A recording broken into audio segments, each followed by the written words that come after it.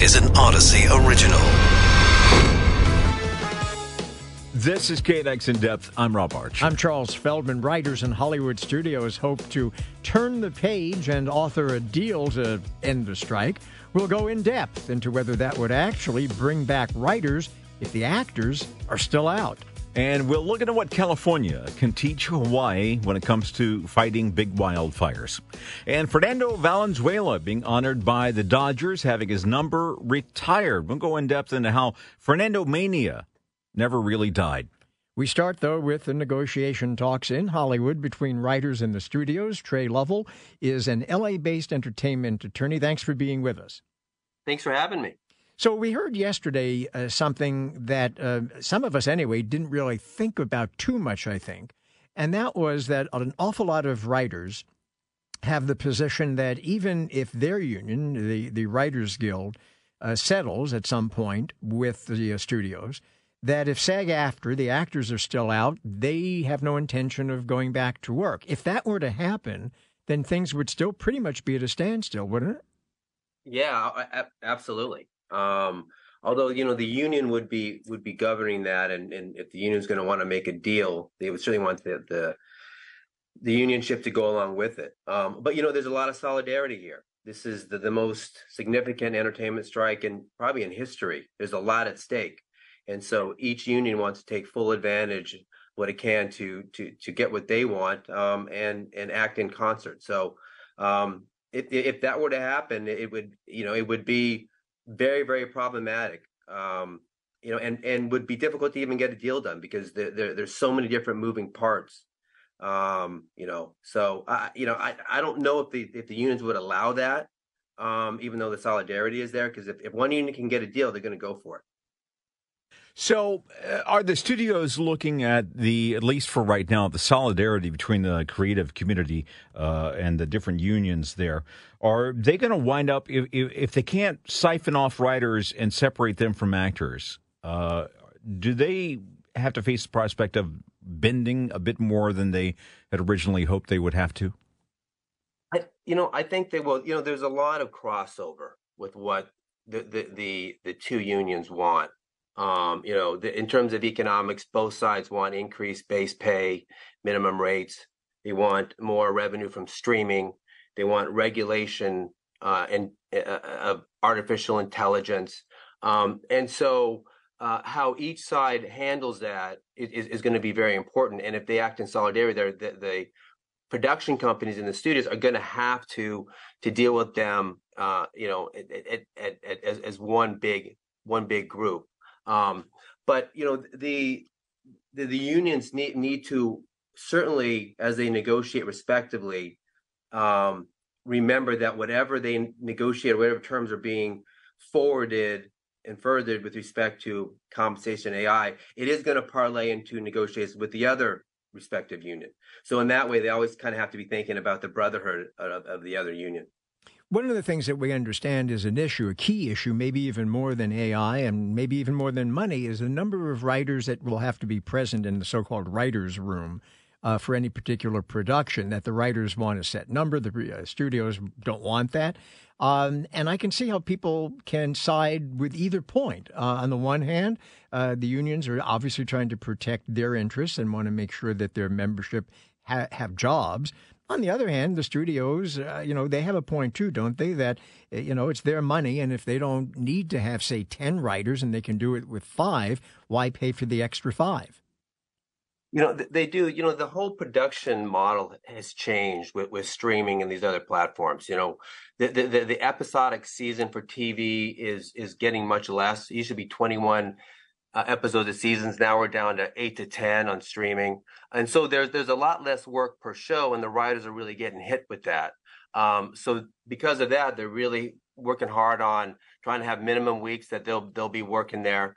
As well, in the writing rooms, the conditions for working have gotten worse, much more informal, not enough support. So so the writers are really focused on the working conditions, which parlays into any type of profession. You want to be able to be comfortable and be able to have the environment that allows you to do the best work.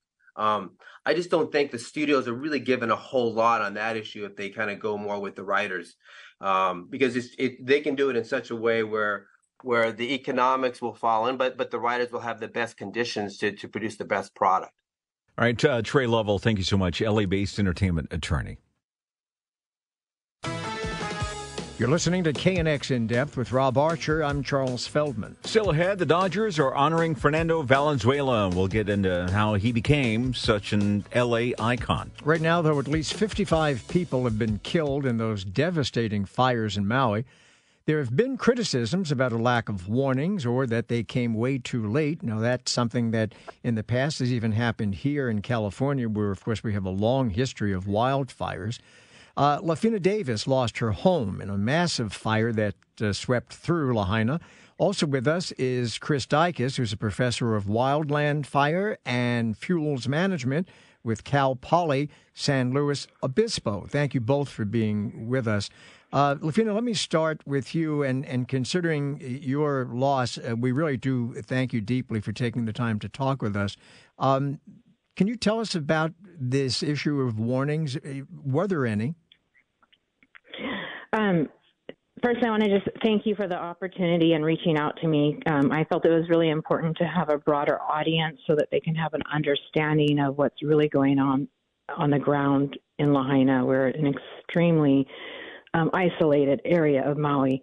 The short answer, no, there was no warning. The fire moved extremely fast. There were hurricane winds, gusts up to 80 miles an hour. Lahaina itself is completely isolated. They're limited with their fire department and police department. Shortly after, about an hour after the fire broke out, we lost all phone communications. Initially, I was, under the impression that there was no evacuation at all. I've learned a bit of new information where I do have a little bit different perspective on that now. But let me ask you something. I was under the impression that after, I think it was a tsunami many years ago, that Hawaii on all the islands had set up a fairly elaborate system of sirens to go off to warn people of things like tsunamis or fires. Did no sirens go off? No sirens went off. The only alert that we had was about 8 p.m. It came over the radio waves. And it was very brief. All right. Chris Dykes, what would you recommend to officials in Hawaii? What systems would you recommend they put into place to keep that from happening again? What kind of warning systems are needed, especially when we're dealing with some very remote areas and not everybody is connected in the way that, say, they would be in parts of California. But even in California, as you're well aware, there are some isolated areas where communication doesn't work the same way it does as you get closer to like Southern California. Well, unfortunately, it's the same thing I've seen played out in California, Australia, Europe. It's just this lack of information, and the infrastructure is just not there, or it fails at the absolute worst time to reach the people that need it most at hand. So, one of the things that we do in terms of communication is try to have kind of a push out via cell phones or other things. But what do you do when the communications towers burn down? What do you do when you only have people they're having to opt in? Well, given the tourist and the option of opting in, it's a really difficult sell. So the things that we've certainly learned in California is to have multiple kind of redundant systems where, you try to get the information out by a variety of ways for folks, because it's just absolutely pandemonium. And I've lived through evacuations myself. But, you have a plan. But as Mike Tyson, the boxer, once said, everyone has a plan until they get punched in the face. And so having a backup plan. And so one of the things that we've certainly started learning is a lot of times you just can't get out, especially with the bad road infrastructure. So we're developing things like temporary safe refuge areas that if something breaks out, here is where you go. If you want to get out, that's awesome. But if you can't, this is where you need to go. Lafina, if I can ask you for a second and feel free to talk, by the way, with Chris, because he's the expert on this. Were there things in terms of firefighting equipment, personnel, that sort of thing, that you think were lacking? And perhaps you have a question for Chris as an expert on what maybe can be done differently going forward in Hawaii, or certainly in Maui. The response from the Maui Fire Department is phenomenal and top-notch. I know they are recruiting. We need more firefighters on Maui, and that's for certain, especially in remote areas like Lahaina. I can't speak to the equipment. I do know that at some point, without electricity, we didn't have pumps for the water for the firefighters to have water available to them. Chris, is there? Let me ask you, Chris, is there a solution to what she just mentioned? Well, having redundant systems and trying to protect the infrastructure that's going to run these very things. So many times when the fires start, we all rely on the fire service, these brave men and women that are putting their lives at risk, but they can't be at all places at all times. And so it's a really difficult situation. And so in having these backup systems that were actually part of and mentioned in Maui County's hazard mitigation plan. I mean, everything we see, the breakdowns, there was warnings there, but we experts, in the fire service and others, we're really not good at publicizing the information we got out there and getting it to the people that need it the most. Lafina, let me ask you, as you lost your home, do you have the resources or the insurance resources to rebuild? So I just want to explain a little bit. I lived in a multi-generational home. I was not the owner of the actual home. I contributed to the rent. So in short, no, I am not on that insurance plan. I will not be able to recover any of my belongings. I'm completely displaced. Maybe I'll get some FEMA money to help me, but I'm starting over from scratch, from the ground up at 50 years old. I may not even have employment at this time. Because you worked in a place that burned down? In the hospitality industry in West Maui is, it's not active right now because of the devastation. Me and hundreds of people are in the same situation. All right. Lafina, thank you so much for sharing your personal part of your story with us, which is the impetus to make sure that people know there are ways that you can help. And people in Maui, as you just heard Lafina Davis explain, are going to need an awful lot of help because they don't have the resources at this point. There are ways you can help. You can find that on our website at knxnews.com. Right now, though, Attorney General Merrick Garland has appointed a special counsel in the Hunter Biden investigation. This comes after that plea deal fell apart very recently, and as the Justice Department has two cases against former President Trump. Rachel Fizet is back with us. She's an L.A.-based defense attorney and legal analyst. Thank you for joining us today. Thanks for having me. So James Comer has already come out and said that appointing David Weiss, who had been leading the investigation into Hunter Biden, as a special counsel is just another move to help the Biden family carry out a cover-up, which is an odd thing to hear from the standpoint of David Weiss was appointed by former President Trump. And is James Comer accusing former President Trump of appointing someone to an investigation that is covering up Biden family crimes? What do you make of that? And James Comer not the only one of some of these Republicans coming out all of a sudden very against David Weiss being the special counsel. What is their reasoning? The reasoning is that David Weiss was part of the plea agreement that would have put Hunter Biden on probation for 2 years. That likely would have ended the case. And so they're thinking David Weiss is soft on Hunter Biden. It is an unusual move coming out of the Republican Party, given that the appointment of the special counsel, if you are in the Hunter Biden camp, is very bad news. It looks like they are going to continue this case. They are putting more effort into continuing the investigation and taking this to trial. So this is not what was predicted even after the plea agreement fell apart a couple weeks ago.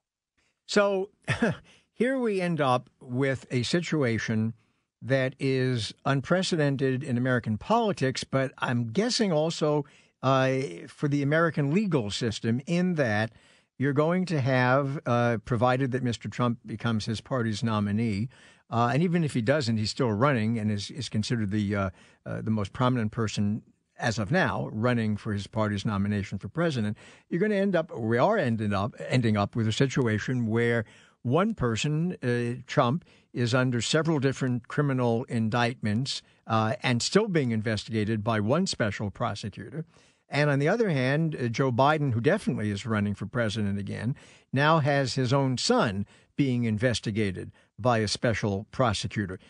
Legally, how could all of that, what I just mentioned, that kind of mix of politics and law, how could that not somehow interfere with the legal process? This all seems a bit like a circus when you put it that way. And you're being diplomatic, I think. I think what part of the appointment of the special counsel here as to Hunter Biden is Merrick Garland saying, look, I don't want it to seem like we are garnering favor for one political party over the next because we have these ongoing special counsel Trump investigations and now Trump indictment. So I think what the point was, if I were to read into it from a political standpoint, was to make everything look fair. But as you just laid out, it may make everything look like a giant circus act as the American public tries to figure out which way they are going to vote in next year's election. The Republican side is accusing all the indictments against former President Trump as being a cover-up to cover up Hunter Biden and Joe Biden, while some on the Democratic side are saying that these investigations into Hunter Biden, these accusations and allegations against him and his father, the president, are just a way to cover up and distract from the indictments of former President Trump. So you got both sides playing this political game, and I think you briefly touched on it, but this is really, what's a good word I can use? A mess. Chaos. Now you're being diplomatic. I'm being diplomatic. Everyone's being diplomatic. Go ahead. Well, we have to keep it clean here on the air. That's true. Okay. So, I think it's important to distinguish what is being charged in each case. And as to Trump, it is directly related to the political process, and it is directly related to him in an election and an abuse of power in the highest office of our country. As to Hunter Biden, it looks a lot like tax evasion and a gun charge for being an addict while owning a gun. And frankly, while there's been a lot of talk about Joe Biden being involved, there's been no evidence that anyone has been able to produce that the public has seen that Joe Biden is directly involved in any of Hunter Biden's crimes. So frankly, they are different, but it does allow for a ton of spin and a lot of comparison when people are going to the polls next year.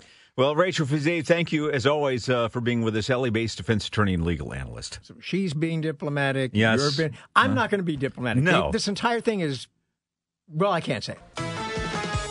You're listening to KNX In Depth, along with Rob Archer. I'm Charles Feldman. The CDC has come out with some provisional data. It shows the number of suicides across the country last year hit an all-time high. Yeah, close to 50,000 people took their own lives. That's up almost 3% from 2021. Dr. Mark Olston is a retired psychiatrist and former UCLA psychiatry professor who specialized in suicide prevention. In fact, none of his patients died by suicide in over 35 years. Doctor, thanks for being with us. Thanks for having me. So these figures from the CDC, especially if people haven't been paying much attention to the subject matter, I think should shock folks. What do you attribute this rise in suicides to? Well, there's an increase in gun-related suicides. There's also an increase in mental health issues. I think one of the main things is emotional isolation. There's lots of things that contribute to suicide and depression. One of the things I discovered, though, in my 35 years of work is that nearly all suicidal patients feel despair at the end of their lives. They feel unpaired with reasons to live, hopeless, helpless, worthless, purposeless, meaningless, useless. That's especially true for men. And they pair with death to take the pain away. They know that suicide, death will take the pain of being unpaired with all those reasons to live. And that's especially true for men. As men get older and they age out of the workforce, when men start to feel useless, they start to feel worthless. They're not the best communicators. And there's also an increase for women. I think what contributes to that is that, many families don't live close to each other. A lot of women's identity is defined by their connection, especially to their families. But a lot of times their children live far away. Their children are very busy. And so I think one of the things that is a saving grace for women over men is that women connect emotionally better and more frequently than men do. And men have real trouble connecting. There are a lot of threads that I sense, and you can tell me if I'm right or wrong. On the one hand, from the other side, there are those who say that nowadays everyone is focusing more on their own feelings. And while there's a part of that that's good, there's another part of that that's bad, because the more you focus on yourself, the more you magnify your problems within yourself. So there's that oversensitivity. On the other hand, we do seem to be living in more anxious, fear-laden times. And we do have social media, which has served to not bring us together, but to maybe kind of separate us and make us feel even more lonely. Which factor do you think has a greater influence? Are we focusing on ourselves too much? Would that help? Or are we really just feeling a lot more anxious and fear-laden because of the times that we live in? I think all of those contribute. I think we are feeling more anxious. We're feeling more powerless, and the more powerless and helpless we feel, the more anxious, agitated we feel also. Also, I think what's happened with the internet is internet plays to excitement. Younger people have been addicted to excitement, and it's away from emotional connectivity. In fact, many younger people, and for that matter, older people, don't know how to emotionally connect with each other, because when you emotionally connect with each other, you actually trigger a burst of this emotional hormone, which is called oxytocin, which people have heard about, and that lessens cortisol, which is the stress hormone. But if you don't know how to emotionally connect, you don't know what to do. And also younger people are addicted to adrenaline as a way to find pleasure. And the media corporations love addicting people, because when you go off the crash of excitement, you have to feed the monster, and you keep feeding it and you keep feeding it. And that drives up sales, but it also drives up an incredible sense of isolation. One of the figures in this CDC report that is somewhat promising, I suppose, is that there seems to, at least last year or the year before, there's been a drop in suicide by some younger people, and it was attributed to some degree to better outreach by schools. And if that's the case, then obviously there are things that can be done both for younger and older people. You yourself, as we said in our lead-in, you had in 35 plus years, you didn't lose a patient to suicide. So what are the things that can be done for all those age groups to try to mitigate this thing? Well, they changed the suicide hotline to 988 because that makes it easier to call. So that's been helpful. There's been more discussion about mental health and suicide in schools, although many schools want to stay away from it like the plague because it scares parents. So I think that is good for youth. I've been working with someone whose 14-year-old son killed himself 5 years ago, and we do presentations. He has a documentary called What I Wish My Parents Knew, and he interviews teenagers about what they never got to tell their parents because their parents were always triggered by those teenagers. And we've given out 4 prompts that parents can use with their teenagers, but you can use it with someone you care about. Here are the 4 prompts. Do it while you're doing an activity together, because people can't stand heart-to-heart talks unless they initiate it. First prompt is you say to that person, at your worst, how awful are you capable of feeling about your life or yourself? And then as they talk, keep them talking. The second prompt is, when you're feeling that way, how alone are you feeling? And you keep them talking about that. The third prompt is, tell me about the last time you felt that. Because something magical happens when someone tells you specifically about a time they felt that low, and you can see it with your eyes as they're telling you it. They re-feel it, but they're not alone. And then what you want to tell that person is, hopefully you will have earned their eye contact and say, look at me. There's nothing more important to me than helping you feel less alone when you feel that awful. So the next time you're heading down that road, you need to reach out to me and do whatever you can to get my undivided attention, your mom's undivided attention, your dad's undivided attention, because there's nothing more important than helping you feel less alone when you feel that bad. And if you think you're being a burden, if you open up to us, you're giving us a gift. All right. Excellent advice. Dr. Mark Golson there, retired psychiatrist. Once again, if you are experiencing feelings of that deep darkness that you can get lost in, there is a very easy number to call. He referenced it. I'll tell it to you again. It's 988. Just dial that number. You can also text that number, 988, if you need help. The Dodgers, they are honoring former pitcher Fernando Valenzuela, retiring his number 34. Fernandomania took over L.A. in the early 80s when the pitcher began his stellar career, but it never really ended. The cultural and social influence of his career lives on to this day. And with us now to talk about Fernando is Fernando Guerra, political science and Chicano and Latino studies professor at Loyola Marymount University. Thanks for joining us. Oh, no, absolutely. Any time to talk about the Dodgers, and especially Fernando Valenzuela. Now, for somebody like me, I love the sport ball. There's nobody like you. There's nobody like me. Okay. I love the sport ball. I'm not well versed in a lot of it, except maybe for a few NFL games that I deign to watch from time to time. How is Fernandomania and Fernando Valenzuela in his career? What influence do I feel from that as someone who is not a diehard baseball fan? It is the amazing incorporation of Latinos, not only into baseball and professional baseball, but in terms of the fan base. Latinos in the early 80s were about 1/3 of the population in Los Angeles County. Now they're about half. And typically you see the demographic shift, meaning the increasing population, then political incorporation, then economic incorporation, and then social incorporation, meaning movie stars, social stars, which is what sports are.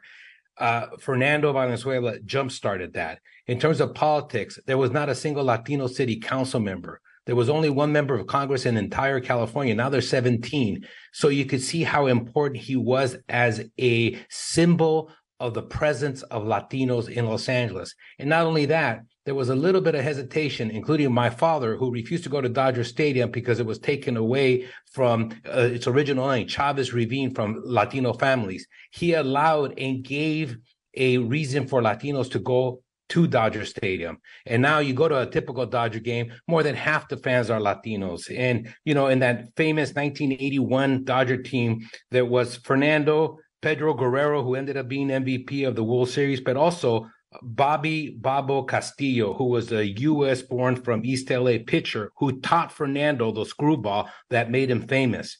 Those three really enhanced the Latino experience. And now you have J.D. Martinez, Urias, Hernandez, Rojas, Peralta, Rosario. You can keep going on. It's really changed baseball, and Fernando is the face of that. And what would you tell, say, a young Latino who is not maybe familiar with some of the things that you've just ticked off, and maybe even a little bit puzzled by the sort of, the hoopla? What would you tell them? You're used to Latinos being around. You're used to Latinos being in positions of power, economically, politically, socially in Los Angeles. We were not. I was in my early 20s when that happened. The how proud, el orgullo, that I had of someone who looked like me and had the same name, by the way, was the envy and the star that everybody in Los Angeles loved. Everybody was so focused on him, and he took Los Angeles to the World Series. That was the amazing part. I do have to criticize the Dodgers a little bit. they don't retire a number unless you're a member of the Hall of Fame. Believe it or not, Fernando Valenzuela is not in the Hall of Fame. But we shouldn't let a national organization looking at nationally really determine what locally is important to us, locally, how we define fame in Los Angeles. And Fernando is the epitome of the Hall of Fame for Los Angeles. And that's why I think his number deserves to be retired. You know, you pointed up something there that I was going to ask you about, the fact that, okay, not in the Hall of Fame, but does that maybe represent some people that the Hall of Fame should not be the end-all, be-all of who gets honored in baseball? That's absolutely right. The Hall of Fame is still determined oftentimes by numbers, metrics, and that is baseball. You have to love baseball for the stats, et cetera, and all that. But there's sometimes something that supersedes that is greater than the numbers, that it means something significant to baseball. And that's what Fernando Valenzuela was. And I think he deserves to be in the Hall of Fame for what he did for the Latino base. Listen, the Dodgers draw more people to their stadium than anybody else for the last 10, 15, 20 years. We are the greatest fan base in the entire baseball community, and it's Latinos who drive that. And it's because of Fernando Valenzuela who started that. If that isn't a Hall of Fame person, I don't know what is. All right. Fernando Guerra, thanks so much. Political science and Chicano and Latino studies professor at Loyola Marymount University. Well, we've reached the end of another week. Yes, we have. And we ended it being, we were both diplomatic. Yes. We were charming. We held ourselves back from time to time. We held ourselves back. Yeah. You know, what more could we say? Not much, because we're out of time. No, we're out of time. So that's it for In Depth for this week. We'll be back Monday at 1 p.m. Have a good weekend.